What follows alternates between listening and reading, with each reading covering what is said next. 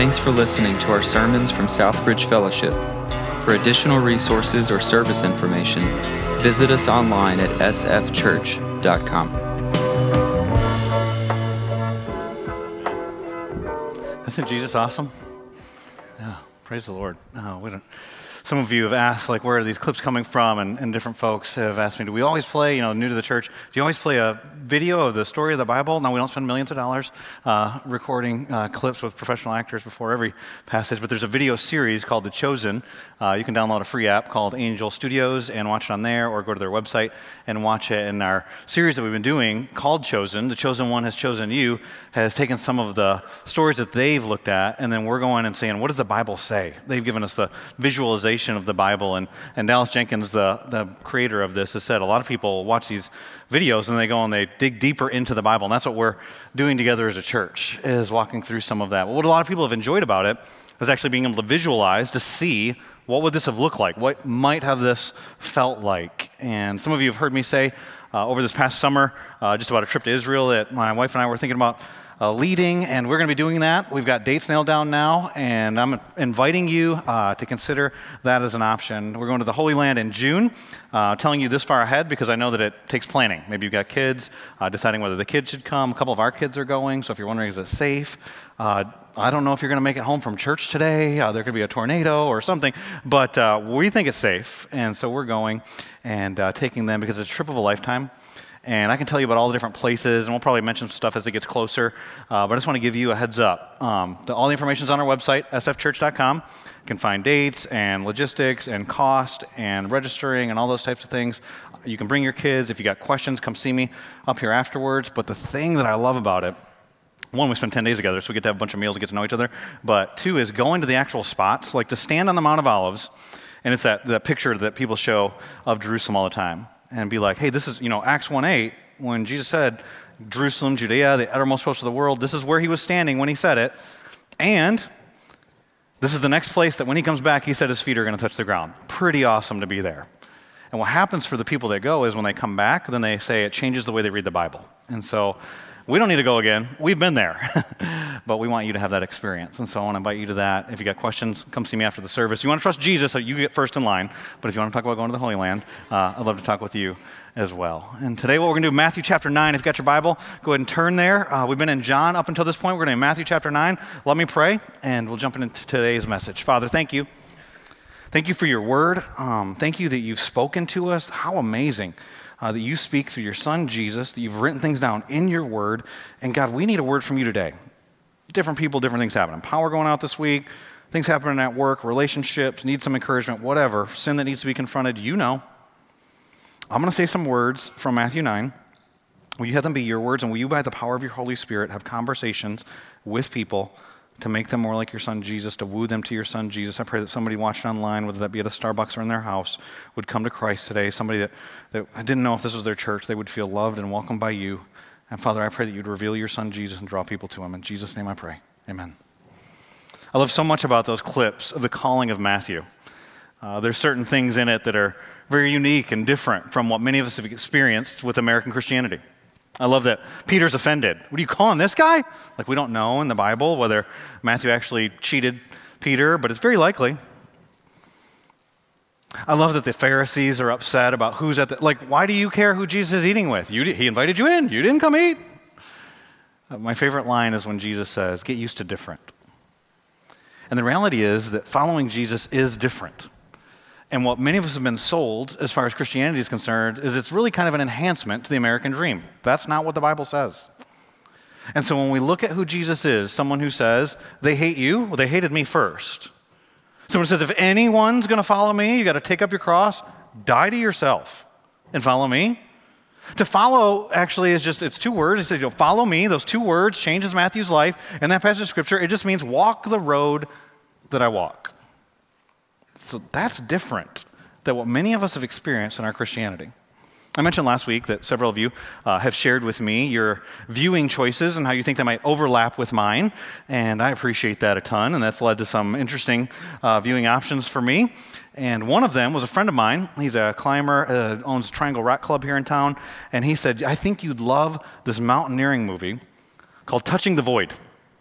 And I watched Touching the Void, and those of you who like to watch that, I'll give you a second to jot that in your notes. But it's a true story about two climbers. One guy was 25 years old. His name was Joe Simpson, and the other guy was 21 years old. His name is Simon Yates. They were the first two guys to climb this mountain in Peru. The first two to ever, and as of the making of the documentary, they were the only two to climb this mountain about 21,000 feet in Peru. And so the documentary, the first 5 minutes, is about that. The rest of it is about how things went different than they planned.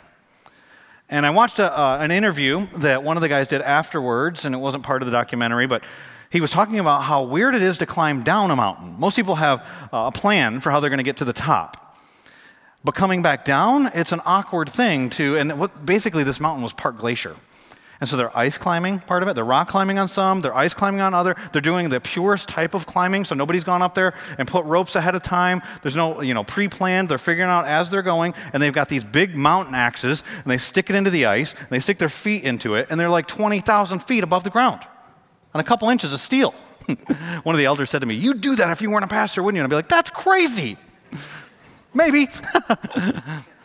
And so these guys are climbing this, and he says on the way down, he plopped it in, and he heard a funny sound, and listening to it is part of the skill of this, and he said, "I wanted to make sure I had a good grip." Imagine that, you're 20,000 feet above. He said, "So I pulled it back out, but when I pulled it back out, the ice disintegrated where I did have a grip, and I fell."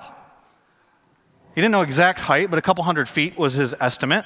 And he said, "When I fell, landed on my right leg, and the lower part of my leg smashed through the top part of my leg. Broke my knee, tore my ACL, tore my MCL, shattered my ankle, fractured my heel, broke his femur. Those bones jammed into that." And he said the way that we were climbing, we were tied to each other. So the guy ahead of me knew that I had fallen, but he hadn't climbed down to me yet. And he said, "I knew when Simon got down to me," this is Joe Simpson. He said, "I knew when Simon got down to me, I was now a liability. How are we going to get down? We're still 20,000 feet up here. There's a storm coming." And he thought, he's going to leave me. He's going to let me die up here. And maybe he'll say nice words like, "I'll go get help." It took him 2 days on donkey to get to the mountain, a day in a car to get to the donkeys, and now they're in a place where no one's ever been before. Yeah, help's not coming. And he said, so Simon gets to me, and he looks me in the eye, and he said, "Are you okay?" He goes, "It actually occurred to me to say yes." He said, "But I didn't." I said, "No." I told him I had broken my leg. And I thought he was going to just walk off. And he walked off, but he didn't leave me. He started digging a hole in the side of the mountain. And he came up with this maneuver where he was going to plant himself like an anchor in a part of the mountain. And then I had a 150-foot rope, and he had a 150-foot rope. We were going to tie it together. And for the next 20,000 feet, he was going to lower me down 300 feet at a time. When I'd get to my spot, I would stand up on my left leg, my only good leg. It'd put slack in the rope. And then he would know it was time to climb down to me, and he'd redo it. He did that 3 times in 1 hour. Then the storm came. And he was lowering Joe for the next time. He said, "I was thinking to myself, about 10 more times and we'll be there." And he was kind of calculating their distance at this point, and they were going at a pretty good pace. And he said, but he went really fast on this one, but as he was yelling to slow it down, Simon couldn't hear him because of the storm. And Simon thought he was just going fast because it was an especially steep slope, but he actually went over a spot where there was no mountain beneath him, and he was hanging vertically above nothing, a few thousand feet in the air. And he said, "I swung, and I'm trying to hook onto the mountain. I couldn't do that. Tried to climb up the rope, couldn't do that." The other guy at the top, Simon, he doesn't know what's happening, but he knows he can't get any slack, and for some reason, he's not standing up to give him the slack. For 90 minutes, they're in this predicament. And then it starts to pull Simon down the mountain. And it becomes evident that either you cut your friend free to certain death, or you're both going to die. So what would you do? That's what the mountain climbing community debates to this day. Would you cut him free? What happened is that Simon remembered they only had one knife, and it was in the top of his rucksack, and he pulled it out, and he said it actually didn't take him very long to decide. He cut his friend free into a free fall of certain death. Except he didn't die. He fell several hundred feet, and I tell my kids, real life stories are so much better than the fake ones. Like sci-fi is cool, but you can go, yeah, but it would never happen. This actually happened. This is a true story. And Joe Simpson tells the story of how he fell into a crevasse, which is basically a cave that's facing up, and he fell into this, about 150 feet down into this cave, which was a black hole. And he says it's in total darkness. And he's thinking, well, either my friend fell off and he's dead, or he's going to come and get me. And so he's yelling, but there's a storm. No one can hear him. He goes, the next morning, I realized he ain't coming to get me. So he said, I started pulling on the rope, thinking his dead body must be on the other side. And then he got the rope and realized he cut it. And now he's got no food, no water. He's trapped in this ice cave. He can see the top, but he's got a broken leg, so he can't climb out. His only option is there's a black hole, and he can go further into it. And he does. And he said, his thought was not survival. He just said, I knew if I was going to die, I wanted to die in the sunlight. He gets out of that, and then the rest of the documentary is about his crawling 1.5 miles across the rest of the glacier with his broken leg. And when he gets to that, he's got 6.5 miles further to go to get to their base camp, and you'd think he'd crawl that, but he can't because the terrain's too rough, and so he's falling down, hallucinations, physical struggles, mental struggles, and he gets at 3.5 days of crawling, he gets back to where the base camp was. He's passing out, going unconscious, he's dehydrating. And he accidentally crawls through human feces, the camp latrine. And he said, but it acted like smelling salts and woke him up. And he said, in my crawling the whole time, I was trying to get to a spot where someone would find my body. And it never occurred to me that they might still be there. It's been 4 days now. And he said, but I didn't think to myself, Simon's going to need time to recover physically, and he's got to think about how does he tell all of our friends I killed our friend out there. And he said, so I started yelling for Simon. I said, they heard me, but they thought it was a dog barking because Joe's been dead for 4 days. And he said, and he passed out, and he didn't know what happened next, but then they were there, and they brought him to the tent. And then they go on a 2-day trip on donkey, and then 1 day in the car, and it takes 11 days from the time he broke his leg before he goes to the hospital. But he's alive! It's pretty amazing. That's different. And so is following Jesus. And that's why Jesus says, you're going to go on this adventure of following me? Get used to different. And so today, as we jump into Matthew chapter 9, we were going to do this. There's only a few verses, and so when I was planning out this series, I was thinking we'd only spend just 1 day here, a few moments in this passage, just one Sunday. But we're going to do 2 Sundays here because there's so much content in just a few verses. And the content is because we're going to look at it from the perspective of Jesus. The reason why following Jesus is different because he's a different kind of Savior. That's today's message. Next week, we're going to look at, and that produces, if you follow the real Jesus of the Bible, it produces a different kind of disciple. And talk about how it changes our lives. Today, we're just going to lift Jesus up. Is that okay? And he promises to draw people to himself. And so we're going to talk about how great he is. Matthew chapter 9, what's happening here, we've been in the Gospel of John. Matthew's a little different than John. Matthew, it's the longest of the Gospels. He tells the most of Jesus' teaching. And in Matthew chapter 5 through 7, he's recorded the most famous sermon that Jesus preached called the Sermon on the Mount. In that sermon, Jesus talks about, if you're not following him, how your life's upside down. And he's got to turn your life right side up, the Beatitudes, in order for you to experience what you want, satisfaction. Happy are joy. You want joy? You want pleasure? Satisfaction? It comes from doing these things, which is part of following Jesus. But it's different. And he talks about hot topics. Jesus isn't afraid to offend people. He talks about divorce. He talks about lust. He talks about all these things that people are thinking they've got figured out, and they don't. And what Matthew does that's so incredible is he shows how Jesus not only said these things, taught these things, but then he goes and he looks at Jesus' life and how the way he lived his life applied what he said. Now here's the reality, Christians. If you just know stuff about the Bible and it makes no difference in your life, that's worse than just not knowing the Bible. You got to apply it. And so what happens in Matthew chapter 8 is application of the Sermon on the Mount. And so people are saying he's teaching with authority unlike we've ever seen before, and we see where that authority comes from. It talks about how to treat your enemies. And that's why in Matthew chapter 8, when an enemy, a Gentile soldier, comes to him, Jesus says this statement, I haven't seen faith like this in all of Israel. That'd be very offensive to the Jewish people. He touches a leper, unclean person. Shows what it is to follow him. People are volunteering to follow Jesus, and Jesus says no. I don't know if you've ever led at a church before, but if you're leading the kids ministry, you're leading the small group. Somebody's like, I want to lead, and you're like, all right. I met a couple from Atlanta this week, and they weren't going to our church. They were watching online, and they said they had attended this one church right after the pandemic, and they said, we want to volunteer. And they said, next thing we knew, we were leaders on a youth retreat. And they're like, I said to them, are you guys Christians? And they were like, they didn't know. And so, I was like, that's how we work in churches. Like somebody volunteers, it's like, next thing you know, you're in charge. And Jesus says to people, you're not ready to follow me. I don't have anywhere to lay my head. You're going to follow me to fulfill the American dream, a house and 2.5 kids. Jesus didn't have anywhere to lay his head. Prosperity gospel, they're making up a fake version of Jesus, just so you know. It's not real. So you think you're following Jesus so you can get the American dream. Wrong Jesus.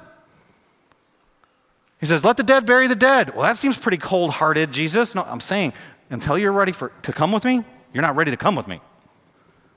And so what happens next is, right before our passage, it's important you get this. There's a paralyzed guy. Mark tells us that his friends dig through the rooftop to lower their friend in, and that Jesus saw their faith, saw their friend's faith. You got friends that'll do whatever it takes to get you to Jesus? He did. And Jesus looks at him and says, your sins are forgiven. And the religious guys are upset because only God can forgive sins. Ding, ding, ding, and that's who Jesus is. And so he says, to show you I've got authority to forgive sins, grab your mat and go to your house. And the guy gets up and walks away. Everybody's in shock. That's what the verse right before our passage says. It says, when the crowd saw this, they were filled with awe. That's one translation. Some translations say they were amazed. Some say they were afraid. Yeah, it's all that. They're surprised because this is different. Jesus can call anybody he wants to at this moment. He's at the peak of popularity. It says, as Jesus went on from there, he saw a man named Matthew. He's the God who sees. We saw that. There's a crowd following him. Everybody's excited. But look at what Matthew's doing. He's sitting at the tax collector's booth. He seems disinterested. If there's anybody who's not interested in Jesus at this moment, it's this guy. And he says, follow me. He told him. And Matthew, this is the miracle, got up and followed him. 2 words. While Jesus was having dinner at Matthew's house, okay, so I guess we're in another scene here, many tax collectors and sinners came and ate with him and his disciples. When the Pharisees saw this, they asked his disciples, so they're talking to the disciples, why does your teacher eat with tax collectors and sinners? On hearing this, I love that Jesus answers. They didn't ask Jesus. It's like Jesus is saying, if you're going to talk about me, talk to me. That'd be a great principle for us all to put into practice, wouldn't it? Jesus says, on hearing this, it is not the healthy who need a doctor, but the sick. So he's calling himself a doctor. Remember what's just happened? Your sins are forgiven. Yeah, you can't do that. So you know I can do that. This paralyzed guy, it's been his lifelong problem. That's why everybody brought him here. Go. Yeah, he can do that. And then he says to them, but go and learn. That's a statement that would be offensive to them. This is what these teachers would have said to their students when they didn't know stuff they should know. But go and learn. You need to study this on your own, what this means. And he quotes here, the Old Testament, I desire mercy, not sacrifice. And he says, for I have not come to call the righteous, but sinners. And what we see here is a different kind of Savior than they expected, what they had expected because of their cultural climate, the taxation that was taking place, and here he's calling the tax collector, and all the things that are happening with the oppression of Rome is that they'd have a new political leader that would give them better financial prosperity and greater freedom. That's the Messiah they were looking for. And Jesus says, I'm not that guy. That's probably disappointing to some of you if you apply that. Because that's the kind of Savior that gets talked about on most news stations. And that is not the Jesus of the Bible. He's different. And so the thing with talking about different is I can give you a definition. It's opposed to things that are the same. And like all the, Google it, Oxford Dictionary, dictionary.com, like all that. There's all kinds of definitions. And they struggle to not use the word different when they're defining it if you read it. But telling you a definition doesn't help you. But you know different when you see it. How many of you here like house shows? You watch Do It Yourself or HGTV and so many different shows. I see people that your spouse is raising the hand, the other one's not, and we can talk about that. We do premarital counseling and postmarital counseling in that process. But a lot of Americans, we like house shows. I think it's kind of funny because I sold houses to pay my way through seminary, worked for a national builder. We sold every level of house, starter home, super expensive house, and they're all the same, just so you know. The sizes change, but there's one room that everybody lives in, there's a kitchen, you can buy as many bathrooms as you'd like. And how many bedrooms is that? And then there's this room up in the front that has expensive furniture. We call it a dining room, but nobody goes in there. And there's a bonus room. It's where you hide your junk, like if you want to know what all these rooms are. But it's all the same stuff. We rearrange them, paint them different colors, different bells and whistles, but it's the same thing. Until it's not. And when you see one that's not, you know it. You ever hear the saying, people in glass houses don't throw rocks? Do you know there's people that actually make glass houses? I saw this transparent house online. Think about that. Their neighbors don't have the same house, by the way. They must have been part of the renovation. Have you ever seen those shows? Like, that house didn't like the rest of the neighborhood. I don't know if they just like sunlight or if they've decided they're listening to us anyways, they've given up on privacy, I don't know. Or there's, if you were a teenage boy and you were going to design a house, it would be like this if you had the money. Yeah. It's the skateboard house. Every room is suited for skateboarding in and on the surfaces. Dick Clark had a house one time in Malibu on over 20 acres called the Flintstone House. There's some pictures of that. He really liked beige, and it's rock, based on the cartoon, The Flintstones. That's different. And when you see it, you don't need someone to tell you that's different. Like, you just know when you see different, you know different.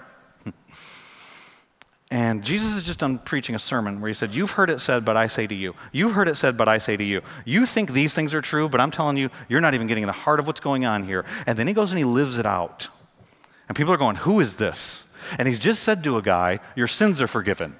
Who can forgive sins? Now he's going to show them. He's super popular, peak of popularity, and what he's showing them is this. If you're going to follow me, it means following a different kind of Savior. Our main point today is simply this, that following Jesus requires answering the call of a different Savior. And by different Savior, what do you mean, different Savior? Well, what I'm thinking of there is not what we talked about earlier in the series, that there's a lot of different types of Jesus that people follow. And when you ask them in America, or do you follow Jesus, you got to go, which one? Which Jesus are you following? The Bible one or some other version that you've heard about? I'm talking about there's a lot of Saviors that call to us. And we all have these longings in our heart. Ecclesiastes 3:11 says that eternity is in our heart. We want satisfaction. We've got these things that we long for. That's why I think Jesus started his Sermon on the Mount. You want happiness? Here's how you get happiness. Because we all want that. And so what calls to us? Power calls to us. We want power. That's a false Savior. And we think that if we get this Savior, if we're in control, no one can hurt us. And you don't realize how incredibly vulnerable you are, even if you own the company and run the place and everybody in the city thinks, yeah, tell that to cancer. Sex calls to all of us, sex-saturated world that we live in. There's no need to convince you with statistics of pornography and things like that you can just pop on your phone for 2 seconds and there's some sexual allurement coming to you and people think it's just raw lust. And I'm not saying that doesn't happen, but what do people really want? They want to be known. They want to be desired. They want someone to want them. They want intimacy. G.K. Chesterton, a pastor of a different generation, said, every man that knocks on the door of a brothel is looking for God on the other side of the door. And what he's saying is what you're really pursuing, God put that desire in you. But you're following a false Savior. And we could list a lot of them. Escape. And people escape through all kinds of stuff. Alcohol, their workaholism. Working out a bunch, and gluttony. Like you try to escape and all these different things. Well, we just want the pressure relief. We want to get out. We can't handle all the responsibility. There's too much weight. And so these things call to us. Just come to this. And the problem with all these saviors, and we can go through 100 different ones, these false saviors that are calling to us, not only do they not deliver, what they're calling you to is your idolatry.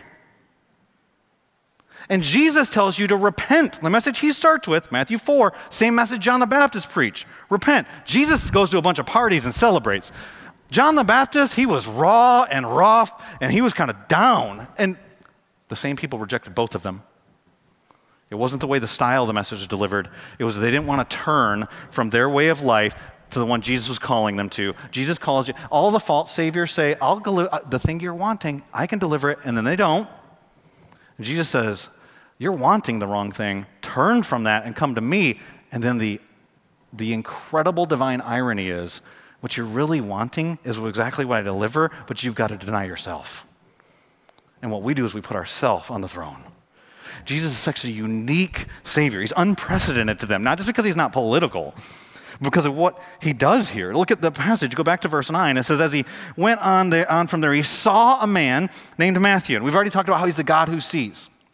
Luke uses a unique word here. Luke uses the word like an artist who would look at a masterpiece and he's pondering and wonder.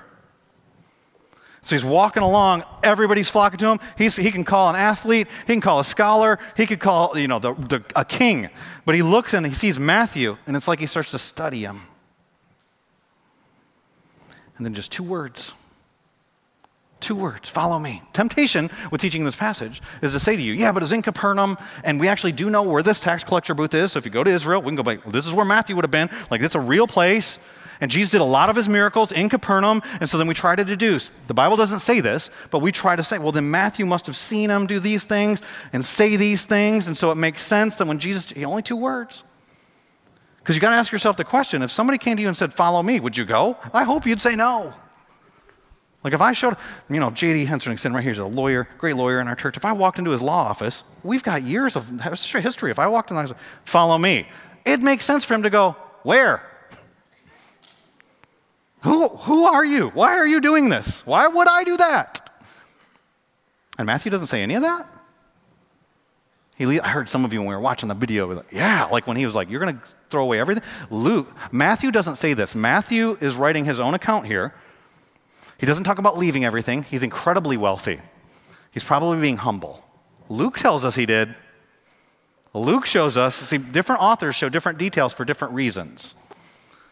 And so he leaves everything? Why? And so we want to say because he already knew and he saw these miracles, but that's not what Matthew's telling us this story this way for a reason. It was those 2 words. Why? Because of who said them. If I came to your office and said to you, follow me, you should be, that's weird. No. But when Jesus speaks, the Bible says, today, if you hear his voice, don't harden your hearts. Like the people in rebellion, it's Hebrews 3. Respond. Because of who he is. Because God's word has power and authority. And that's what he's showing us. That's what he's been teaching us. And so he's taught in the Sermon on the Mount with power and authority. And then what happens? What happens is the first person that comes to him after the Sermon on the Mount, where he's offended the religious people like crazy because he said things like, hey, you think these guys are righteous? They're not getting into heaven. And neither are you unless your righteousness surpasses theirs. Everybody there is mad. Let me give you just a general principle. Just because you're offended doesn't mean you're right.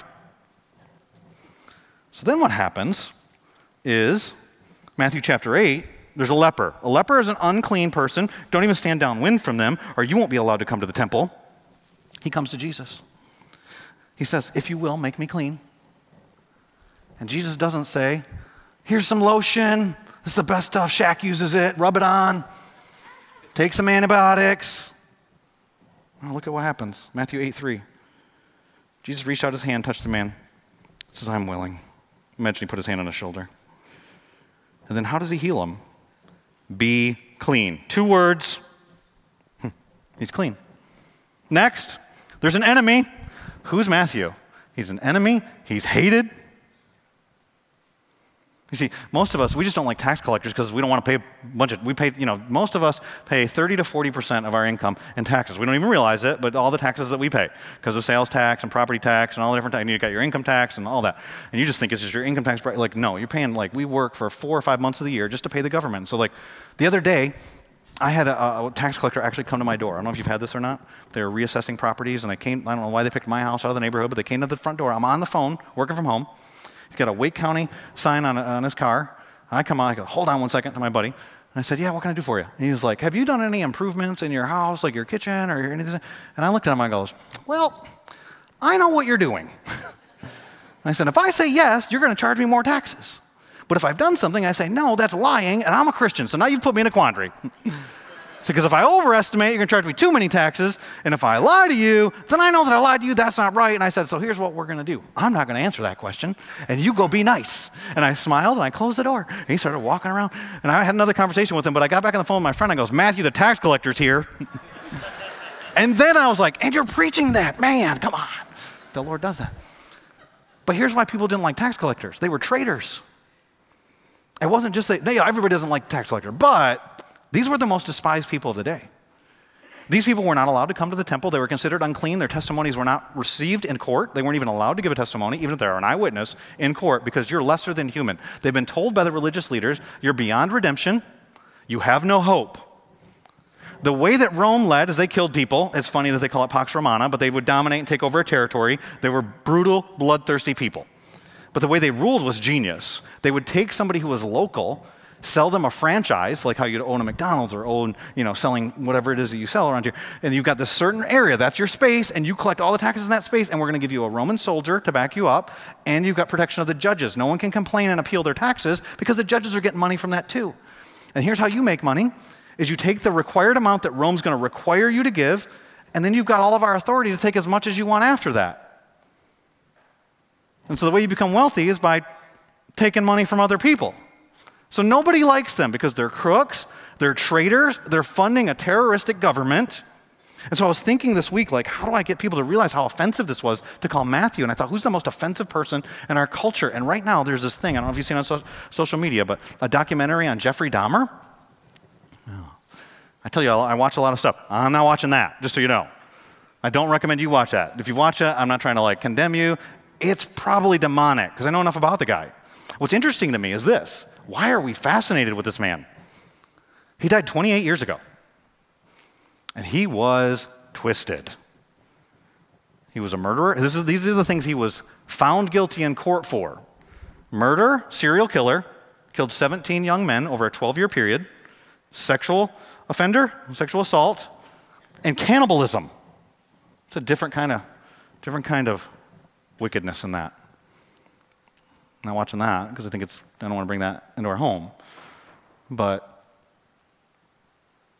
did you know that he was so hated that when he was murdered in prison, wasn't even claimed to be a suicide, he was murdered in prison, that the prosecuting attorney had to come out and say to people, don't celebrate this. We don't want this guy to be a folklore hero, the guy who killed him, because it's still murder.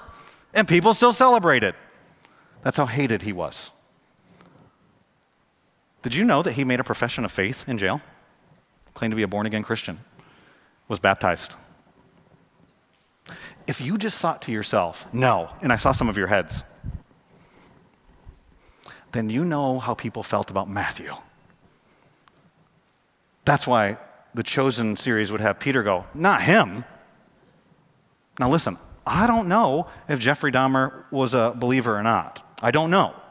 But Matthew was, and people weren't happy about it. What Jesus was doing is showing who he is, one about Matthew. Jesus is an unprecedented Savior, and it's the power of his word that made Matthew turn. And so then you see the centurion. Centurion says, you don't even have to come to my house because there's authority in your word. And then Jesus says, I haven't even seen faith like that in all of Israel. Go, and it's done for you. And in that moment, the guy was healed. The power of his word. And then we come to the storm. Anybody see the news this week? Anybody see any? Did it rain? I didn't catch that. There was one point where I was watching the news with my kids. One of my daughters was watching. There's this guy, he was trying to get to a sign, and the wind was so strong, he couldn't get to the sign, and he's fighting to the sign. And maybe I just lack compassion, but I said to my daughter, why is he trying to get to the sign? And she said, because he wants to be able to stand still. I goes, why doesn't he go stand next to the camera guy? There's a guy standing here videoing him. He's not blowing around at all. There's got to be a building or something there. But the next thing that happens in that passage is there's a terrible storm that's so bad that professional fishermen are terrified they're going to die. Now, we talk about going to the Holy Land. You get to be, there's some places where people go, the Catholics think it was here, and the Protestants think it was here. It's like, on the Sea of Galilee, the storm was there. And we get on a boat, and we go on to the Sea of Galilee, and you see the mountains all around, and you can tell how a storm could come quick. Hopefully it doesn't while we're there. Can't guarantee your safety. But they think they're going to die. And Jesus rebukes the wind and waves, the power of his word. Let me tell you something. God speaks to you, you listen. You know who he speaks to? Uniquely qualified people. Matthew? Yeah. But then you've got these other guys who've been living their whole lives building up righteousness and not them. There's one qualification for following Jesus. You think about that. Think about jobs. Some of you try to get jobs. Have you ever, done something just to get it on your resume? I won't ask you if you ever enhanced skills that you have for your resume. If you read about this, you'll see people that'll say, like managers will say, I was interviewing this guy and he said he was a hydration specialist and I found out he was a water boy on his high school football team. And some of you are like, I'm a petroleum transfer specialist. Oh, you know how to pump gas in your own car. Got ya. It's like people have these special skills, so they want everybody to know. I did read a story one time about a Marine that was applying after he had gotten out of the Marines and was coming into the marketplace, applied for a job at this office, and the office manager said she was reading the resume, and it said, 2 tours in Iraq, 23 confirmed kills. Whoa, that is a unique skill. See that guy? No, I'm just kidding. Like, how does that apply here in the office? And so some of you've got, nunchuck skills and unique skills you've acquired over a lifetime, like all kinds of things. What does it take to follow Jesus? 1. Sinner. That's what it is. He says, I didn't come to call the righteous, I call sinners. Well, isn't that all of us? Because the Bible says there is none righteous, not one, that we all sin and we all fall short of God's glory, that we're all sinners. You say, well, that's not fair.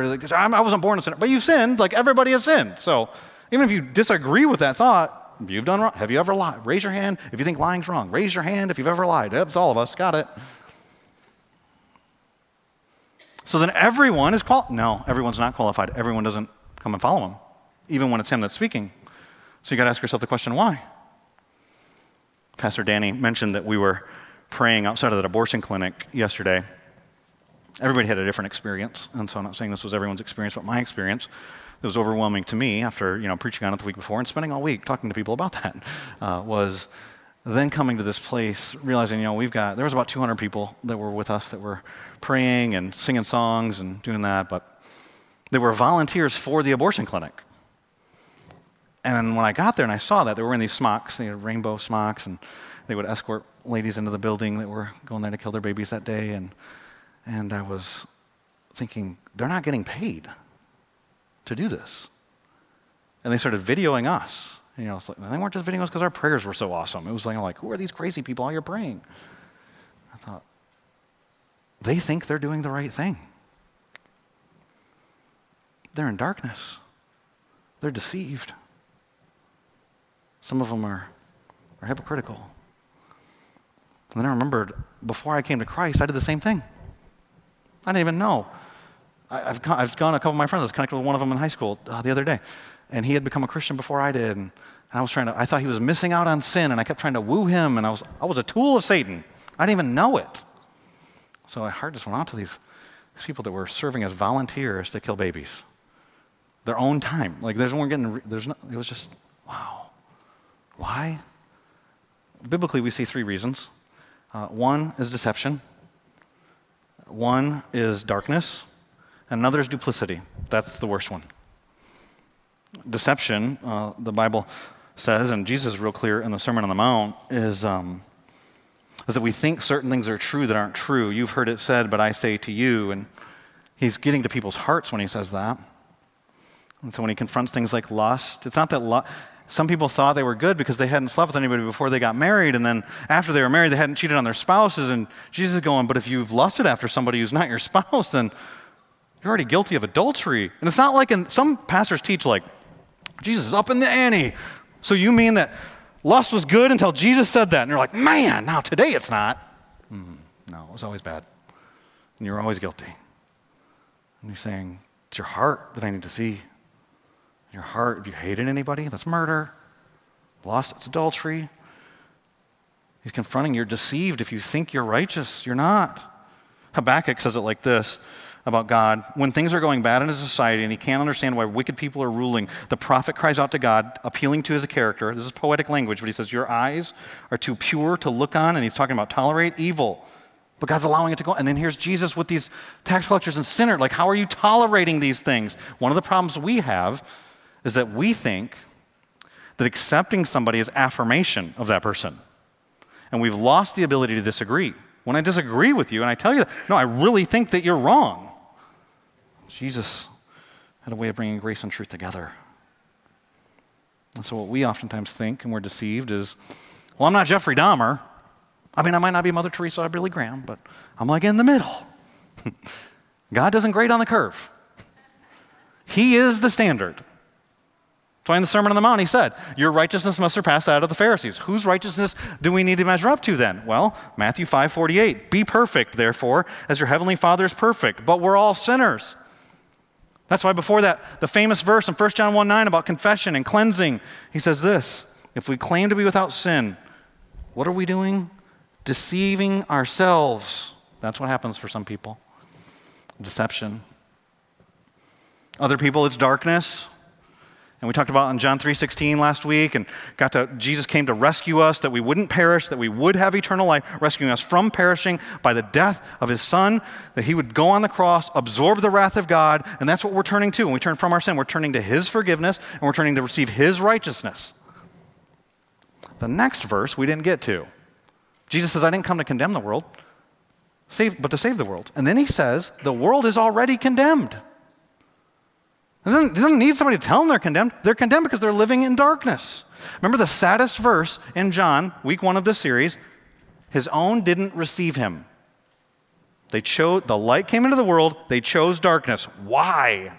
John 3 tells us why.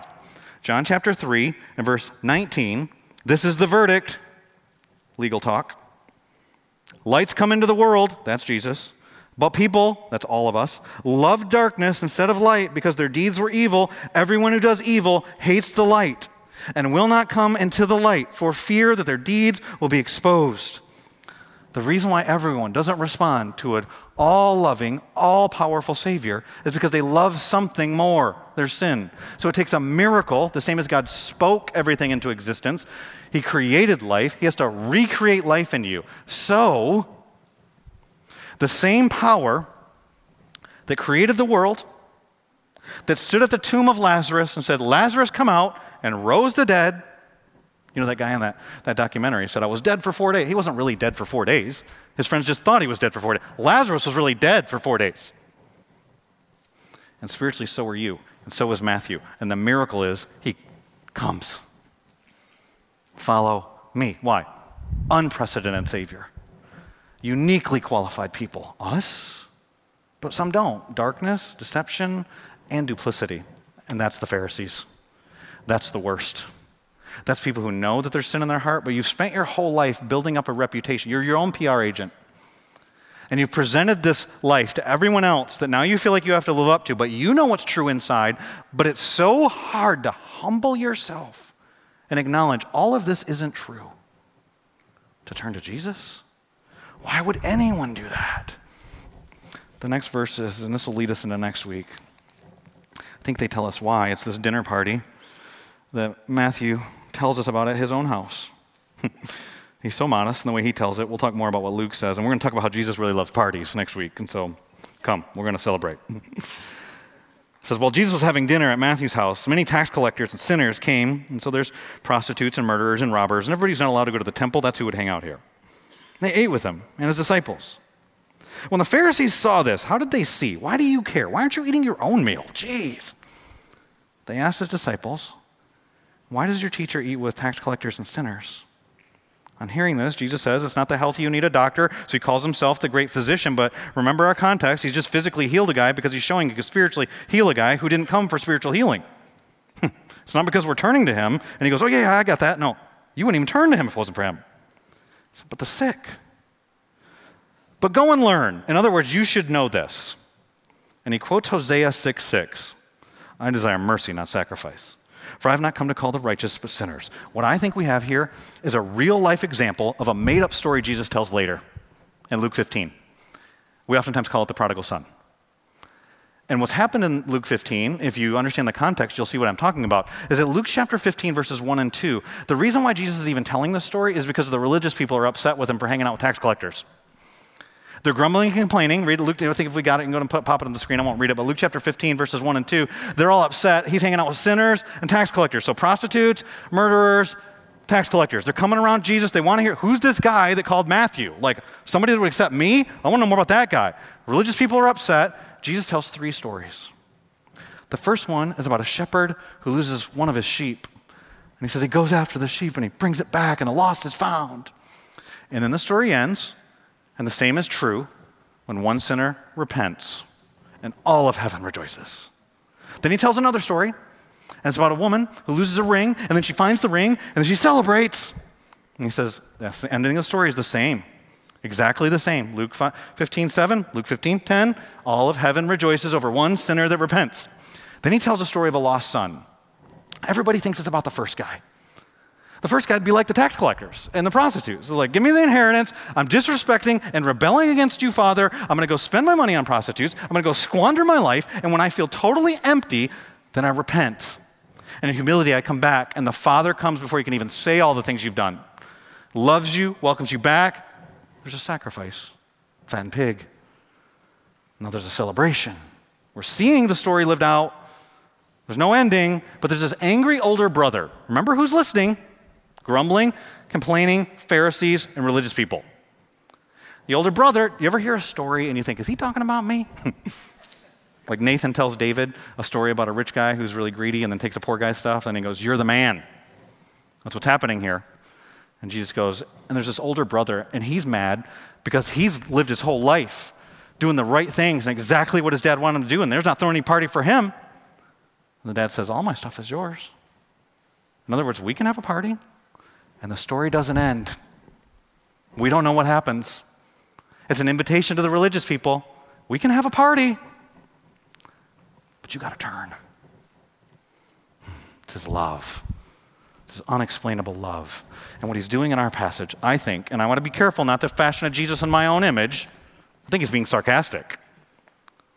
Only sinners need a Savior. You don't need me. You're not sick. Healthy people don't go to the doctor. So I'm going to hang out with these sick people. Do you want to come? And the invitation's open to them. It's really interesting to me that these people that are experts in the Bible, that are mad about him hanging out with sinners, that of all the books in the Old Testament he could quote from, he quotes Hosea. Do you know Hosea? If you don't know Hosea, you got to read Hosea this week, all right? Hosea, God says to his man, Hosea, I want you to go marry a whore, have children of whore, and they're going to live in their whoredom. Okay. I preached Hosea one time at our church, and there were a couple people that would come up to me and say, here's how many times you said whore or prostitute. I'm like, it's in the Bible. It's right there. And so Hosea, chapter 1 tells who's there. Verse 2, here's what's going on. Whore, whore, whore. Mm-hmm. And I want you to marry him. Okay. And then in chapter 3, he tells Hosea, who's already married this woman, who's now living with another guy, you go buy her back. And the cost is so expensive that Hosea, he can't pay cash. It's a sacrifice to redeem or buy back his own wife, his wife, who's loved by another and loving another while she's loving another. So I'm buying you back from your current lover. I'm going to pay him the cost of a slave. Read it, Hosea 3. Here's all I want from you. Call me husband, not Baal. Don't treat me like another one of the false gods out there. Because he's different. And he loves you. I started the sermon with the story of Joe Simpson, and Joe tells the story. He talks about whether he thought it was okay for Simon to cut the rope, and he says yes. So I told Simon as soon as I got in the tent, I would have done the same thing. He says, I get in interviews in mountaineering groups, and they ask me, you think it was okay that he cut the rope? And he goes, the real question is not, was it okay for him to cut the rope? We only had one knife, and it was in his rucksack. The real question is, if that knife had been in my rucksack, would I have cut the rope so he could live? And he said, and I don't think so. Because he doesn't know that kind of love. That's the kind of love Jesus has for you. That's why 2 words, and you go. You following? It's different. Father, we come before you today. There is power in your word. I pray that you've spoken your word into every heart who can hear my voice right now. Online, in this room, years from now that might pull this up on the internet. God, will you speak? Will you speak supernaturally by the power of your Holy Spirit and call people that have been following a form of religion to come and turn to you as Savior and hunger for your word and dig into who are you really, Jesus? Not to know facts, not to be able to teach a Bible study or answer some quiz, but to know you. To know what it is to really walk the road you walk. Father, I want that. I pray that my friends that are here, my kids that are here, my wife, that we would all want that. Will you show us what that is? You are an unprecedented Savior. Your word is powerful. Will you speak with your word in hearts right now? If there's somebody here who needs to trust your son, Jesus, as Savior, God, I pray that they would turn to you right now in this moment. Just acknowledge your sin to him and say, I want to ask your son Jesus to me. I don't even know everything. Matthew didn't know it all. Peter didn't know it all when they turned. But you know you're turning to him. and that he's going to take control, and you're surrendering to him, and that you're a sinner, and you need a Savior, and if you know that, you know enough. And hand him the keys, like we saw in that video. He's in charge. You go. Whatever he says, wherever he says to go, whatever he says to do, you're going to do it. Because he is the only way that your sins are ever going to be forgiven. He's the only cure to your disease. He's the only doctor that can help you, and so turn to him. Some of you are Christians, and you've been following him, but man, the darkness calls, doesn't it? And we want to hide. The Christian life, we're going to see more next week, is a life of repentance. It's not just one time. We keep repenting. That's what stops you from being a hypocrite, by the way. You sin, but acknowledge that sin. And he promises, if you think you don't have any sin, you deceive yourself. But if you confess your sin, he's faithful. He's just. He'll forgive you. Not once you clean up your act.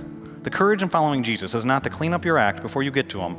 It's to turn to him and let him do whatever he wants to do in changing your heart. And he can give life. You turn to him. Just keep turning to him. And if you're turning to him in this room, I know I'd be up here. I said I'd be up here to talk to you. If you want to go into the Holy Land, I'll do that. But if you want to trust Jesus or you want to talk about that, you can skip to the front of the line. I'd love to talk with you. Father, I pray. I pray for healing and physical needs that are here. I pray for transformation of thinking, people that are believing things that aren't true about themselves, about you, about everybody else. God, I just pray that you would bring light into darkness. It's in Jesus' name I pray.